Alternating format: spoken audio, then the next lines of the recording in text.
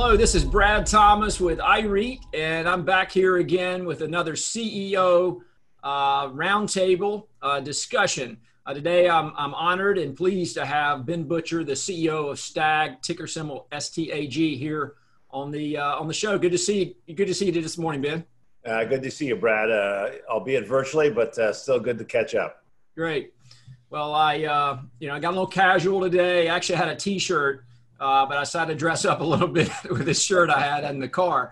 But anyway, thanks for joining us here under these conditions. I know we spoke again in the first quarter, and now we're into second quarter. Time flies. This summer has certainly flown by. But can you give us a high level of how Stag has performed in the second quarter? Yeah, well, like many of our industrial peers, the logistics business is considered an essential service. So our sector has been relatively, as anybody can be, as unaffected as anybody can be during this time. But as always, we've had the tailwinds of e-commerce helping us along, and the pandemic accelerated the move towards online shopping and for companies getting ready for the world that's going to have more online shopping. So we've seen a tremendous uptick in leasing activity in the second quarter. I think we did probably twice as much leasing or more in the second quarter as we did in the first quarter. And so we collected, I think, 98% of our rents in the second quarter.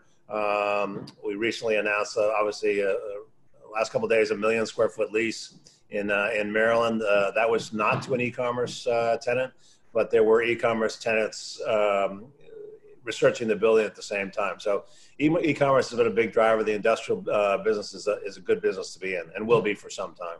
Yeah. I saw that news yesterday on the 1 million square feet. I think that was a publisher, if I'm not mistaken. Yep. So good to see that. I did flip through the investor deck, the latest investor deck, and I see that you have included some of your top markets. And one of those, of course, as you know, is where I'm at right now in Greenville, Spartanburg, South Carolina, one of your top markets. Obviously, as a developer, for about 20 years here, I know that market well. I built for one of the BMW suppliers when they came into the market. But I'm just curious, what's your take on the Greenville Spartanburg market? Well, as you know, one of my favorite terms, agnostic, is we tend not to overly favor any one market, but we have been very active in Greenville Spartanburg because it's a great market for us. We're able to find good functional buildings with good tenants. And buy them at good returns with really good long-term prospects. So it's the economic vitality of the area combined with, probably some lack of institutional interest in the area, created an atmosphere where we could, find some quite a few good transactions to acquire. And I think we're maybe number 3 on our overall markets. The Gramercy, before they were bought by Blackstone, it was one of their largest markets as well, again, reflecting the amount of opportunity that we see in that market. Yeah. So, you've been able to diversify quite steadily since your IPO a number of years ago. How does that translate into your retention? It looks like you've smoothed out a lot of this retention. Of course, we reported on your company since really listing. And you had some lumpy periods of retention, but it looks like you've been able to smooth that out. Yeah, obviously, as the sample sizes get bigger, you would expect the variability of the numbers to get smaller. We're now over 90 million square feet. We probably have on the order of 15 million square feet, coming up a year, certainly in the close-in years. And so the fact that the numbers have gotten smoother is expected. But this year we had our numbers this year will be down a little because we had 2 1 million square foot tenants that both were vacating. And so that affects retention numbers. But as we just talked about, that book publisher in Maryland is a no downtime renewal. So there is some free rent involved, which is fairly typical in a tenant of that size. They have to do the fit out on the building. But that was a building we underwrote somewhere between 12 and 18 months of downtime. So the non-retention was, by projection, was going to be pretty painful. But the reality is that, a no downtime renewal with a very strong credit tenant was a great result for us and far exceeded our expectations. The other million footer we have is the GSA lease up in Burlington, New Jersey at exit 6A of the Jersey Turnpike, in a very, very, very dynamic market. We have multiple full building users. pushing around at occupying that building. That lease with the GSA runs out at the end of the year. They haven't occupied that building for some time. But that's an opportunity that, again, we think will dramatically outperform our expectations. We recently completed, as you probably know, our first speculative development in that same market. We had very close to, if not double-digit return on cost on that greenfield development. So, again, far exceeding our expectations. We were thinking somewhere between 7 and 8% return on cost. And so that market is, by those two accounts and other accounts, is a very strong market. And so we're expecting, again, to outperform in the result in the GSA building. Yeah. Well, I also noticed in your latest investor deck, and this number's really stuck out, you have 43% portfolio related to e-commerce. Is that a number that you have intentionally, targeted, or kind of where do you see that number today? Well, 43% is number of tenants that who occupy our buildings who are doing some level of e-commerce within the structure. I think the number of dedicated e-commerce facilities, it's a lower number, somewhere in the mid-teens, I think. But you're seeing e-commerce as a percentage of retail go, from the low to mid-teens to the mid-teens, and projections are obviously continuing up from there. If you look at some of the European markets and stuff like that, the numbers are higher. And certainly the pandemic has accelerated that trend. So, and the leasing at the margin, I think nationally the leasing at the margin has been certainly, I think way more than 50% has been e-commerce related in the last quarter or so. So I think you'll see that number continue to trend up as online shopping continues to grow and the development and finishing out of supply chains is continued by these e-commerce companies. Yep. So it looks like you've got, and again, referring to your deck again, you've got opportunity set span 60 markets. So what is that opportunity set in the pipeline look like for Stag? I know you intentionally went West Coast.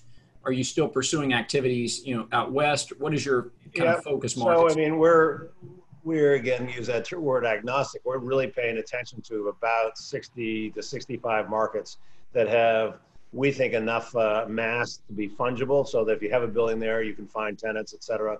And so those are markets that have more than 25 million square feet of functional industrial real estate in them. Obviously, they range up to the very big markets like Chicago, LA, New Jersey, et cetera, which are, a billion plus. But there are certainly functional markets down in the 50 million square foot range where we're able to find good opportunities. So we'll continue to look across all of those markets. We certainly don't mind buying a building in Ontario, California, or in Oakland, or in some of these hotter markets. But we're not going to sacrifice our returns in order to do that. So it's more likely that our activity will continue to center around sort of the middle markets, say 15 or 20 through 50 is probably where a lot of our activity will occur. Great. And I want to talk about, again, we've covered Stag since the IPO, but Stag is... Well, 10 years now, Brad. Yeah, I know. Yeah, and so your valuation has always kind of, been, below the peers.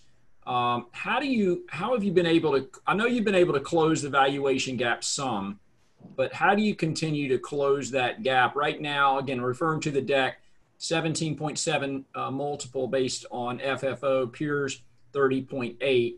So how do you continue to kind of close that valuation gap? Well, I mean, I think first and foremost is performance. So I think the thing that investors are most concerned with is FFO per share growth.